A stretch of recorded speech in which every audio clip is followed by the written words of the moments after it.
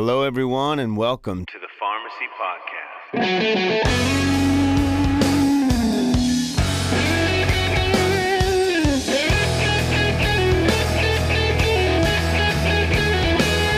been found. Yes, I'm found. Hello, everyone. This is Peter Klett, and this is the Pharmacy Podcast, Episode 1.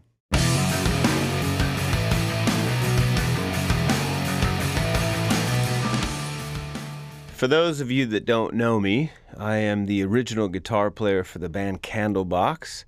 Back then, the band was on fire and the city of Seattle was alive. On this podcast, I'm going to talk about music, how I've written music, produced music, mixed music. We'll talk about my kids and family life, living in Florida. I'm going to have guests on and we'll talk about their life and their musical tastes, and we'll see what everybody's listening to.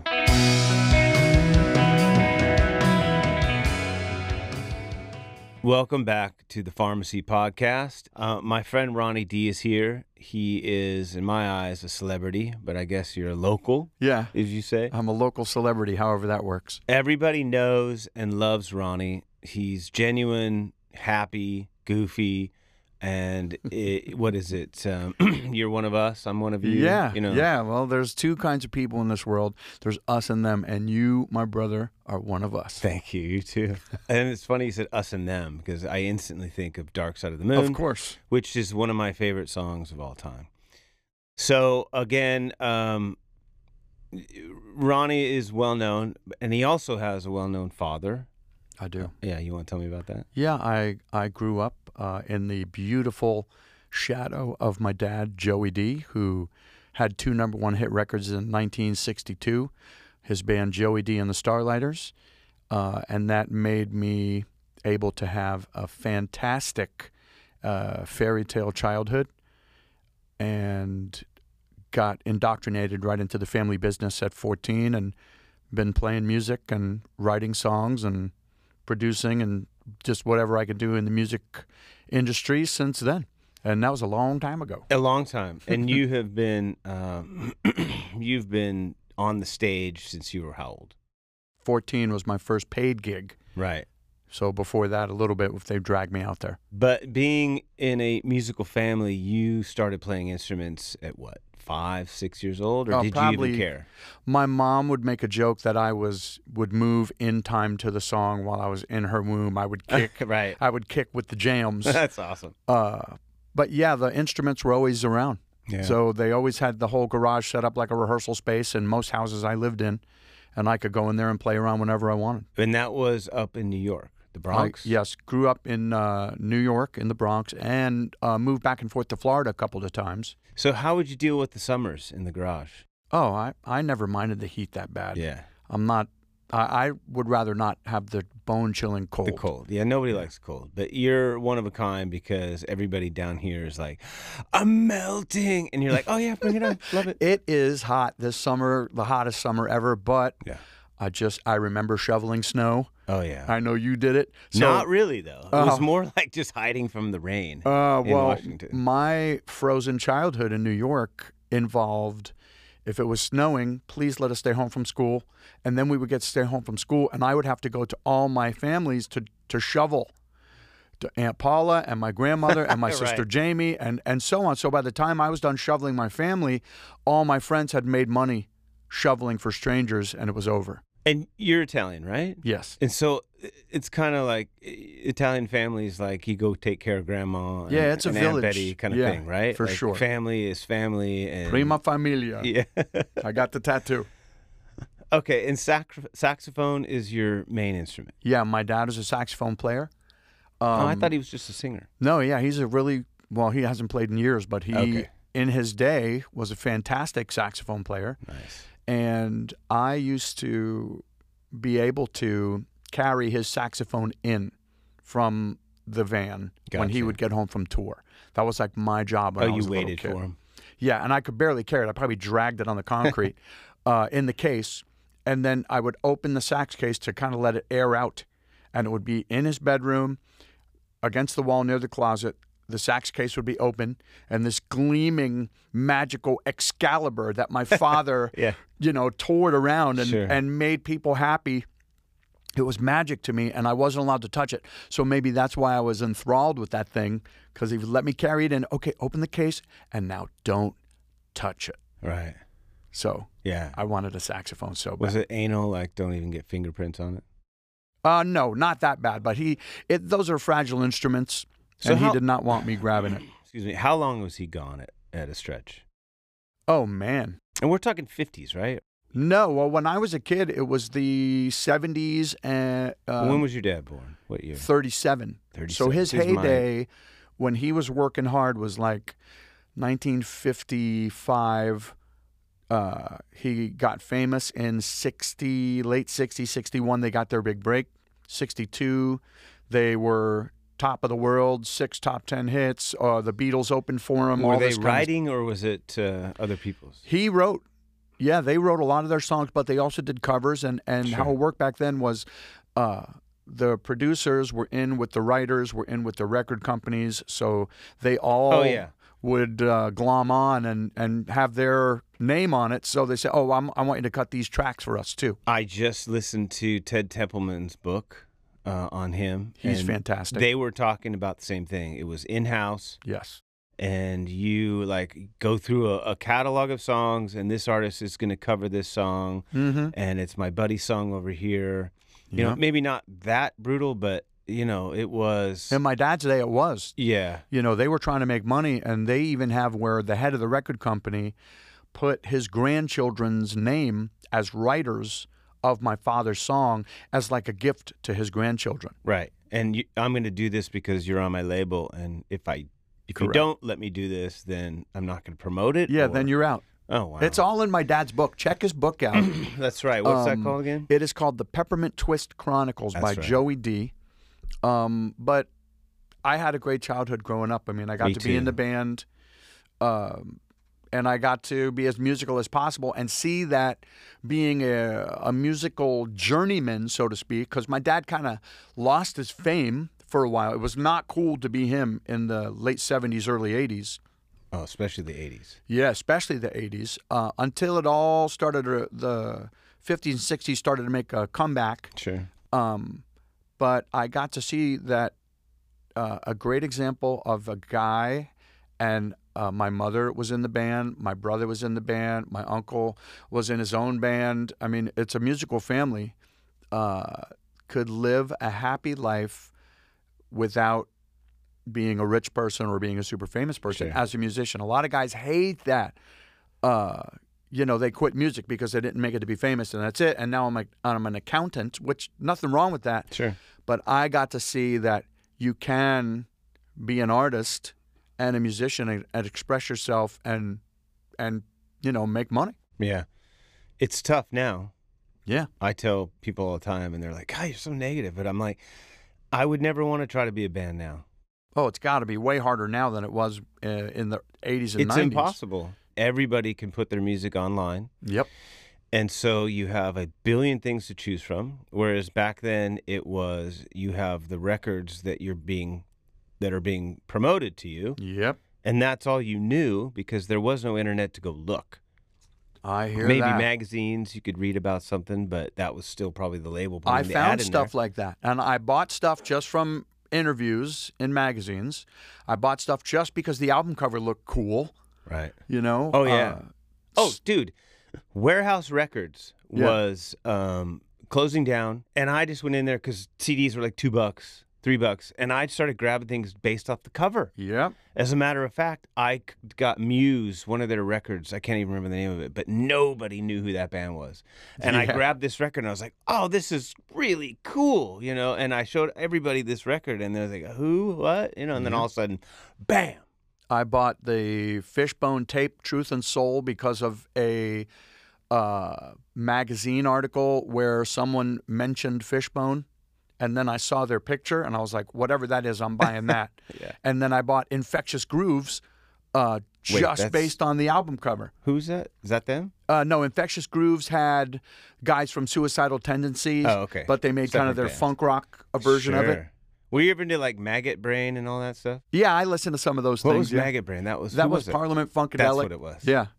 Yeah, those are beautiful records. So I just bought the Miles Davis Bitches Brew record the other day. Classic of all classics. Just love it. Yeah. You can get lost. Doesn't even matter where you put the needle down. No, it's brilliant all the way through. So now, circling back to what you were saying about being a band today. Yeah. I'm about to pontificate, so if you have any kind of gospel piano, that put it in the background. When we were coming up, and we're in our 50s now, we're the old guys, whatever, I don't care. I will battle you young cats any day. Bring it.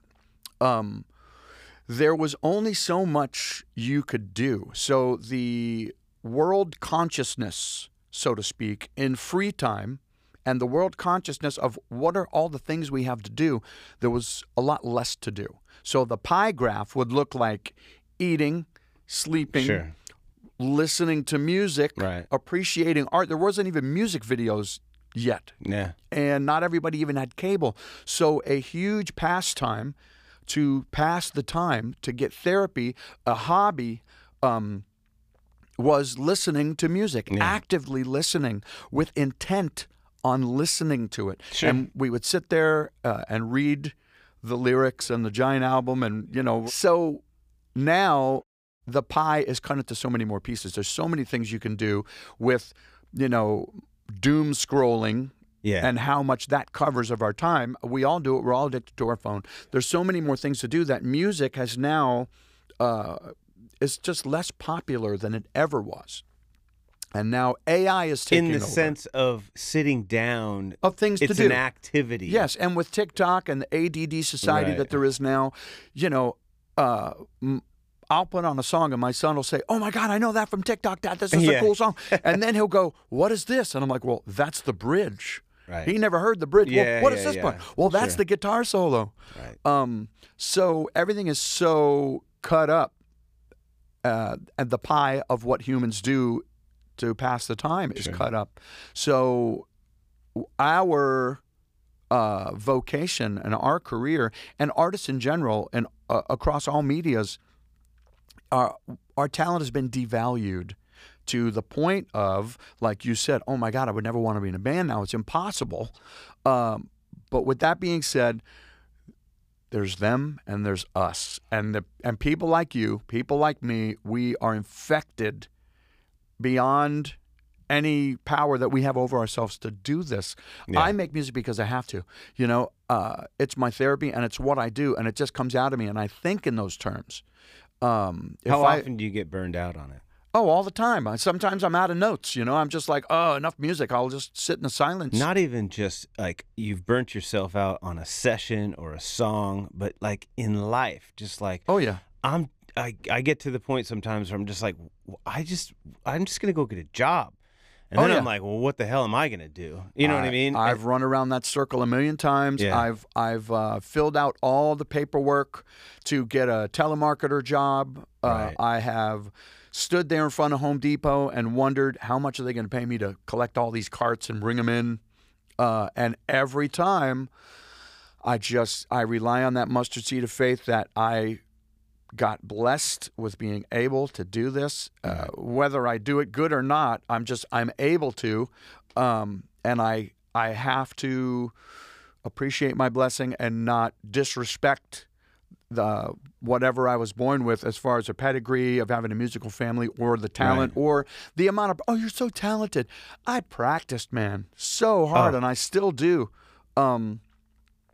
So I don't want to disrespect the art, the blessing of it all, and I do remember and not do it, hours upon hours in my bedroom. Yeah. Playing the guitar. Had to do it.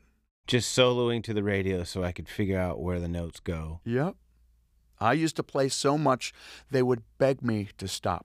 Yeah, Please. I used to open my window and play concerts to my neighbors. Oh, One time, I had this, she must have been exhausted because she was a big lady, and she lived directly behind us, and she had to walk all the way around the block, up our hill, Beautiful. into our house.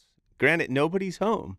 She literally just walked in the house, walked upstairs, opened my bedroom door, and was like, turn it down. Oh, that's I a turned video. around. I was terrified. I was like, what are you doing in my house? Did you know who she was? No, I knew she lived behind us, but I'd never met her. A total stranger. Yeah.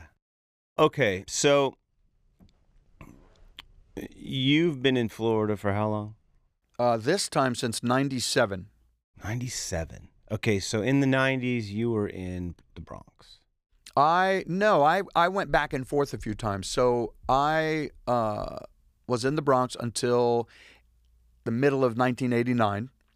And then my parents said, we're moving to Clearwater, Florida. You can stay in New York if you want, or you can come. And I was like, Mommy, I'm coming. I was in my dad's band 200 dates a year-ish. And nice. I wanted to keep that going. Did you ever go to Europe? A few times, yeah. Cool. And we moved down here, and I said to my mom, kind of in an offhand way, because I was writing and recording and doing all those things as a kid, what about a couple of the band members don't want to move to Florida? What about if we fire all these old dudes and we hire what my band will be?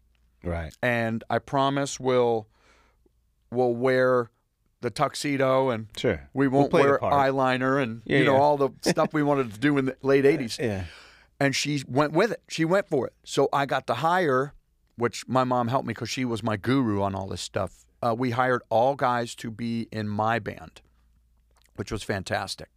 And then stayed in Florida. I had a band around here called D-Force. Right. We won all the awards in the local arena. The best band, all the Battle that, of the Bands. Florida Music Awards, and with and what year was that? 91, 92, 93, 94 with Marilyn Manson and yes, all the Florida bands we were kind of lumped in. I remember doing festivals with Manson. Yeah, that was cool. And when he was in the Spooky Kids, was the first band, Marilyn Manson and the Spooky Kids. We shared dressing rooms, and they're just cool people. Yeah, it's not all that monstrous personality, just a dude. Yeah. But I ended up moving back to New York in '95 to be in a band that had a record deal that was based out of New York. And then when that band fizzled, and that was what band? Love Junkies. Sweet. It was beautiful. We went on tour opening for King's X. Oh, I did a show with King's X. So awesome, and those guys are super, really nice. Wonderful. Yeah. I haven't been starstruck that many times in my life, but Doug Pinnick, I had a bit of a starstruck thing. Well, he walked right up to me at soundcheck and was like, "Hey, man, good to have you on the show. We got your CD on the bus, and we've been rocking out to it. You sound good, man. Yeah. You sing with soul." And I was just like, and Ty, the guitar player, was... I never talked to him once. Yeah. Well, I don't remember if we talked either, but his tone, he was unique. Oh, clean and dirty at the same time. He had Fender Twins, and he had, it wasn't Marshalls, but it was like trying to be Marshalls. Right. Oh, I forget what his brand was, but... What, his own amp? Yeah, his amp. Oh, he created one? He had, it looked like 2 stacks, but it was not Marshalls, I don't think. Gotcha. It was a different brand that he was. Bogner or something. Maybe Bogner. Yeah. And so how many shows did you do with them? Oh, I don't know, maybe a dozen shows or whatever. We just drove behind their tour bus in our little crappy van. Yeah. But then moved back to Florida and been here since '97. And you're not going anywhere? No, I live here now. Yeah. And you've got your family. Yes. The tree has... Dad's still here. Yep. And all that stuff. Dad is still here. And our tree has got deep roots here and has grown tall and wide to give a lot of people cover. And I don't want to leave it, I can't believe that I have been here almost 11 years. It goes fast.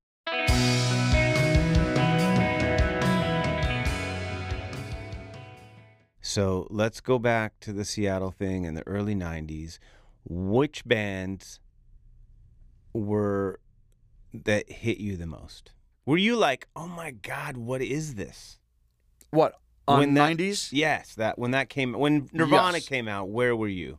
Well, I was watching 120 Minutes on my couch after a gig, and we would have hey, let's go over to my house and listen to the tape, because we would try to record all the gigs with our 4-track just to hear what we did.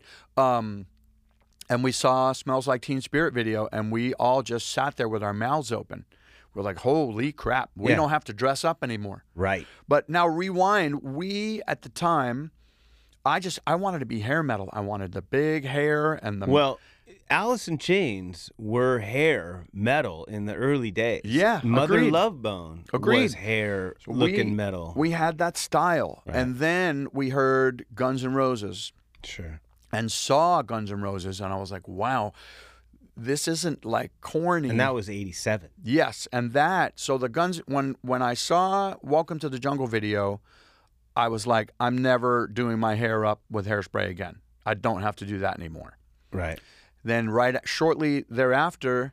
Wait a minute. Welcome to the Jungle, Axl had the big poofy hair. And then after that... In the video, at times he doesn't, though. Gotcha. And we were just into that. Like, we were like, oh, man, we could be ready in 5 minutes instead of an hour now. Right, exactly. And then the Nirvana, that just totally blew our minds. And I remember at... Did it blow your mind, though? It did. At first, me, I was pissed off about it. And I was like, nah, he sings out of tune. Oh, man, that guitar's out of tune. Yeah, right. But then I was like, what a great freaking song. Yes. The song is incredible. The melody. And then we heard Plush by Stone Temple Pilots, like kind of in the same week. And then we heard the Pearl Jam tunes. It seemed like it was all in like the same month. It just exploded everywhere. It was this grunge upheaval. And then Alice in Chains. And it was like this awesome avalanche. And I knew that I did not have to try to write anything to try to don't boys get to the chorus. I mean, all the rules that we were trying to sound like Poison and Whitesnake and White Lion and all those. Warrant. Yeah, we wanted to do those formulas, but like, you know what? Let's just make the art that's in our heart. I'm just going to write the tunes, and we could be all over the place. Down here, though, did you hear, do you know the song Loud Love? Oh, yeah. Loud Love. Yeah. So that hadn't quite hit, because that was like one of the very first records released. Okay. Down here, it was Nirvana is what really brought the attention, right? Yes, so local radio here was into it. Yeah. And they jumped on hard. And at the time, we listened to the radio all day. That was the thing, And Plush was huge. Nirvana was huge. Plush by Stone Temple Pilots. Yeah. Alice in Chains, Man in the Box was huge. Wicked Garden. Yeah. They were kind of after, weren't they? I remember, because Purple came out in 94, so I guess that first record was 92. Yes, and the thing about it was Plush was the first song that I heard, and it was like, oh, this guy sounds just like the guy from Pearl Jam. That was kind of one of their gimmicks, that they were riding on the coattails of Pearl Jam. But then you're listening to that record, and subsequently we ended up opening for them. Okay. And in person, they really could do it. It was amazing. Okay. So Dead and Bloated freaked me out when I got that. I mean, with his bullhorn or whatever he had. That was awesome. Yeah, it was. All right. So when Mike Deeb said, hey, my buddy Peter wants to come, he needs a place. Yeah. And he told you who I was. Yeah. Were you like, oh, cool, I love that band? Yeah. I definitely, it's like for us regular people that never achieved the amount of success that you achieved. I mean, you have to be able to accept the reality is it's impressive. I'm a journeyman musician. I always wanted to be a rock star.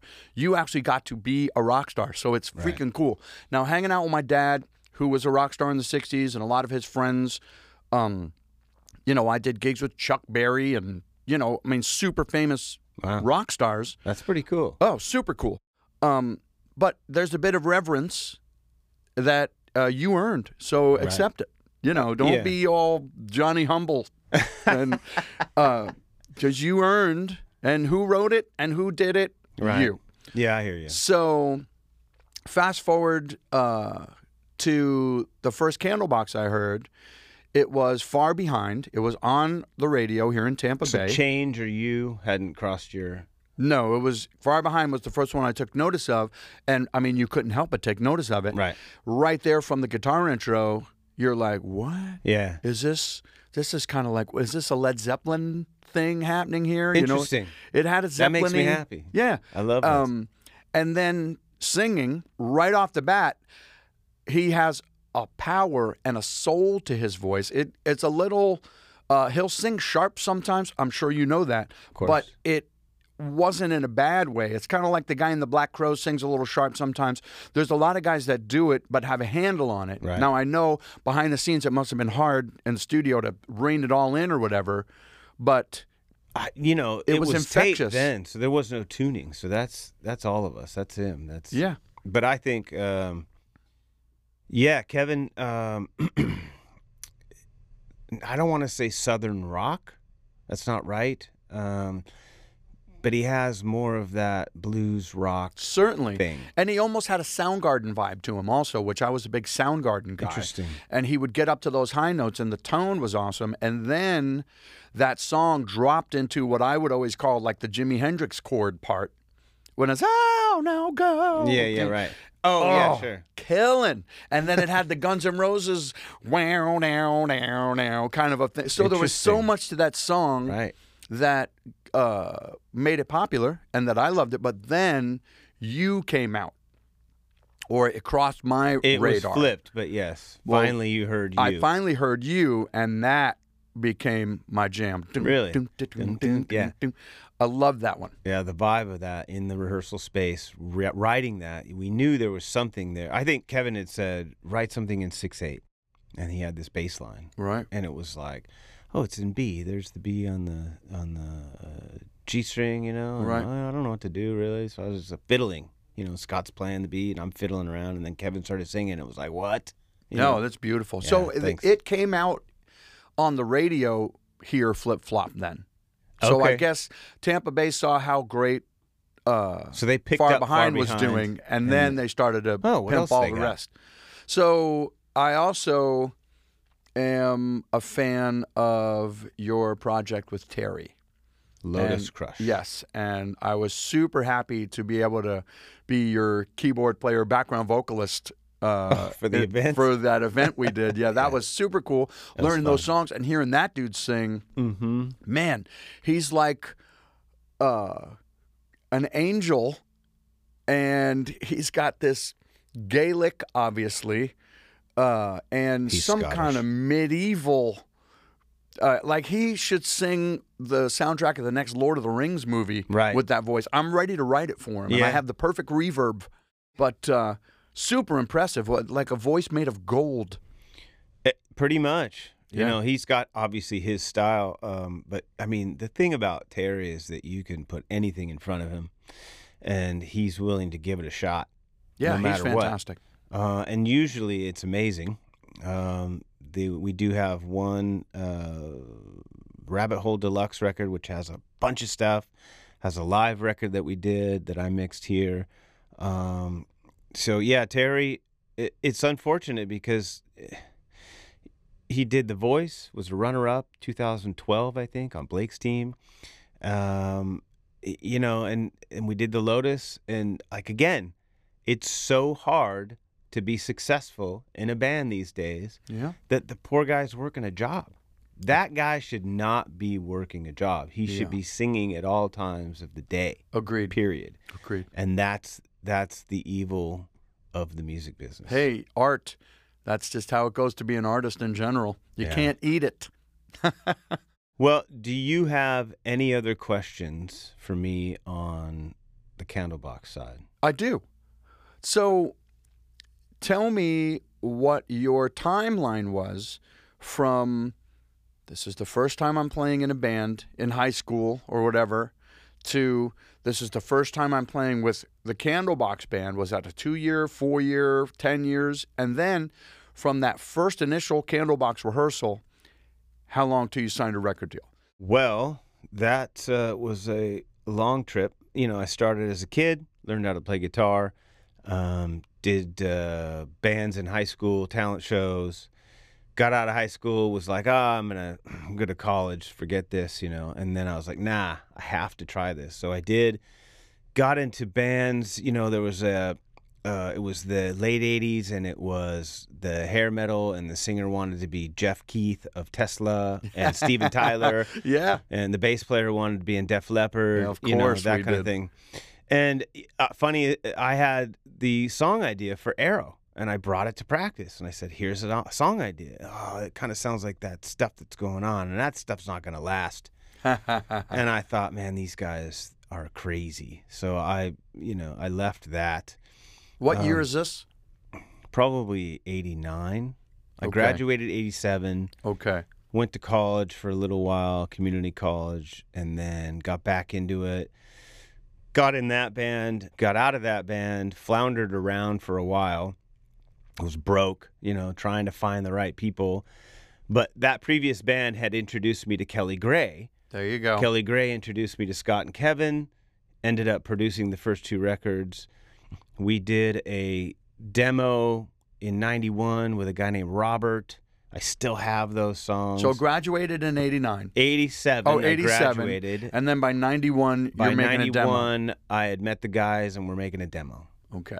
92, we made the other demo, the famous red The tape. red tape, yeah. That has Far Behind and You on it. The real versions. The versions that were Yeah. just remixed for the record because we re-recorded them and they weren't nearly as good. Couldn't get that magic. Yeah, it wasn't there. So that was 92. Got a deal in 93. Did the record. It came out 93, and then we were off to the races. So now, record label was Maverick. Well, we had other companies that were interested, and they flew us down to L.A., and we did a show at Club Lingerie, and I tell this all the time, like literally I had 1 guitar and 1 amp, and I broke a string. Perfect. It was not ideal. I literally, while the audience was standing there, I changed that string and continued the song. Yeah, what are you going to do? You got to do it. I had to do it.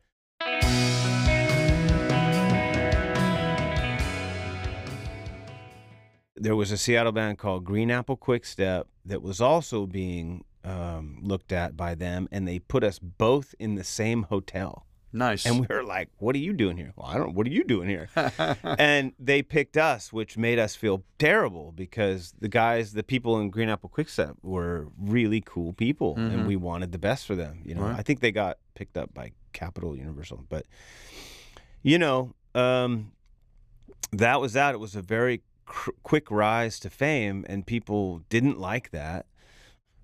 It's funny because I talked to Kim Thale at this rock camp that he did, and I was a counselor, and I said, well, what was your deal? What did you think? Because I wanted to know, like, all these bands in the local area, like, why was it such an issue? And he's like, I didn't have any issue at all. It was more like, where did this band come from? Right. It was like you were not there, and then you were there. So how many shows did you guys play before the signing in Seattle? I mean, you weren't like on the local a handful, scene? 15. Right, so these other guys had played 115 Yeah, probably. those guys absolutely. Green River, Mudhoney, Yeah. which Green River turned in Mark Arm. Mark Arm hates us, never liked us. He don't know what's good. But, Mother Love Bone came from Green River. Mm-hmm. Pearl Jam came from Mother Love Bone. Yep. I've hung out with Jerry from Alice in Chains, and I've never had a bad word said from any of those people. It was the press that did Right.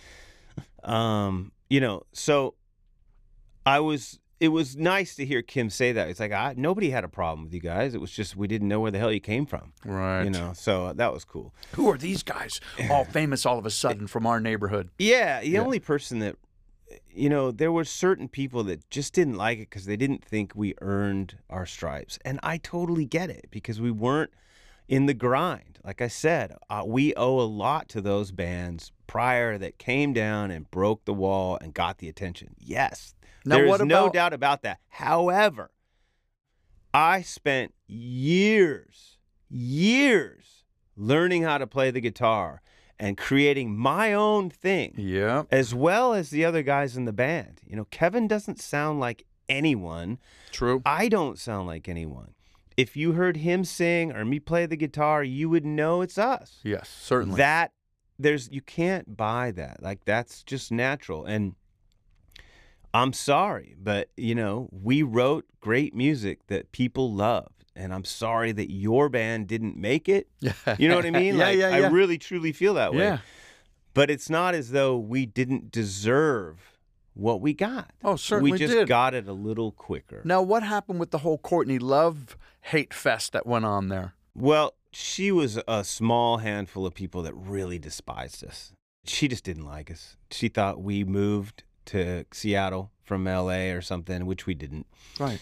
Which I've said before. So she came out in interviews and was bashing you guys. Yeah, I don't remember exactly which ones. But anyways, we got word of it, and there was a local magazine called The Rocket. It was paper. It wasn't glossy. It was just cool. We had those in every town had the rock rag. So we all dressed up like Courtney Love and did a picture for the cover of that magazine. Nice. And told our story.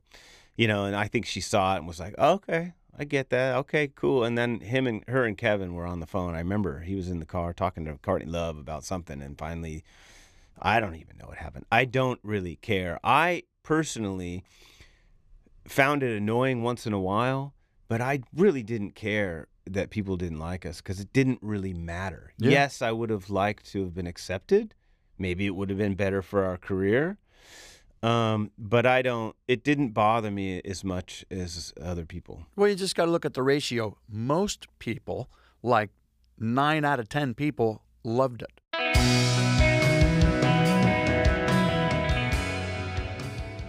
So you have a record coming out, right? I do.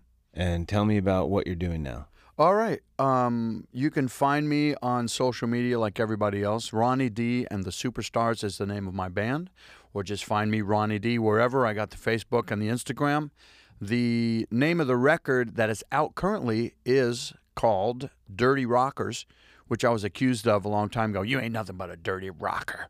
You think you this, you think you that. I said, okay, good record name. And that's my revenge. So another record we're working on that's coming out that hopefully is going to be mixed by Peter Klett. We'll see what happens on the Peter Klett production mix there. Yeah. And I also am super proud of our YouTube channel called Deep Inside the Music, where we explore the isolated tracks, we react to them, we're hanging out, we're just having a good old time. It's not a TED Talk or a college lecture. It's not a tutorial. It's a fun discovery of, like, you could just hear Robert Plant singing his vocals by himself, or Alice in Chains tracks, which we are lucky that we got to have you as our guest. So thanks for being on the show with us. Yeah, man. I'm doing all of them now. Yeah. He's our executive producer, Deep Inside the Music, YouTube. Check us out. Yeah, and you've had some pretty cool people make comments on that. Oh, my gosh. Yes, we have. We did Toto Rosanna, and Rosanna Arquette liked it and commented a little heart on there. Yeah. We've had Tommy Shaw and Lawrence Gowan of Styx like and comment. We have had Loverboy share, and I think because they want us to do an episode with them. Really? Yeah. Wow. And I would. And they were just in Absolutely. town. That's a great band. Mike Reno is a great singer. And we just got invited, I don't know when this is going to come out, so it might have happened already, to go to Hollywood, California, and be in the studio with Matt Wallace, the producer. He produced Faith No More Epic. He produced Maroon 5 and countless other platinum and awesome records. So we're going to go do our Deep Inside the Music show out in L.A. with Matt. And now, speaking of other genres, you consider yourself a rock musician, I would imagine. Yeah, right. But when I listen to you play with as much funk and as much soul as any funk and soul guitar player out there. I don't know if you realize it even. Yeah, I hadn't thought about it that way. Well, you have that, and that's one of the appeals of your guitar playing, is there's so much soul in there. So Feel. yeah, you feel it, man. You got the soul. I'm actually doing a solo today, and my fingers, I don't play, and it hurts. Well, I got a blister already. You gotta love it. That's what guitar players, that's your cross to bear. True story. All right. Thank you for being here. Well, thanks for having me, and click on all the stuff. Yes, true. And what's your socials again? Ronnie Dee. You can find me anywhere. And Ronnie Dee and the Superstars is the name of the band. And the YouTube channel is Deep Inside the Music. I love it. It's now, cool. Where do we find you? Well, that's a good question. We're in the middle of switching over to a new studio. But, Facebook, Instagram, all that stuff. Peter Klett Productions. All that good stuff. All right, everybody. Thank you for listening. We'll talk to you soon on the Pharmacy Podcast. was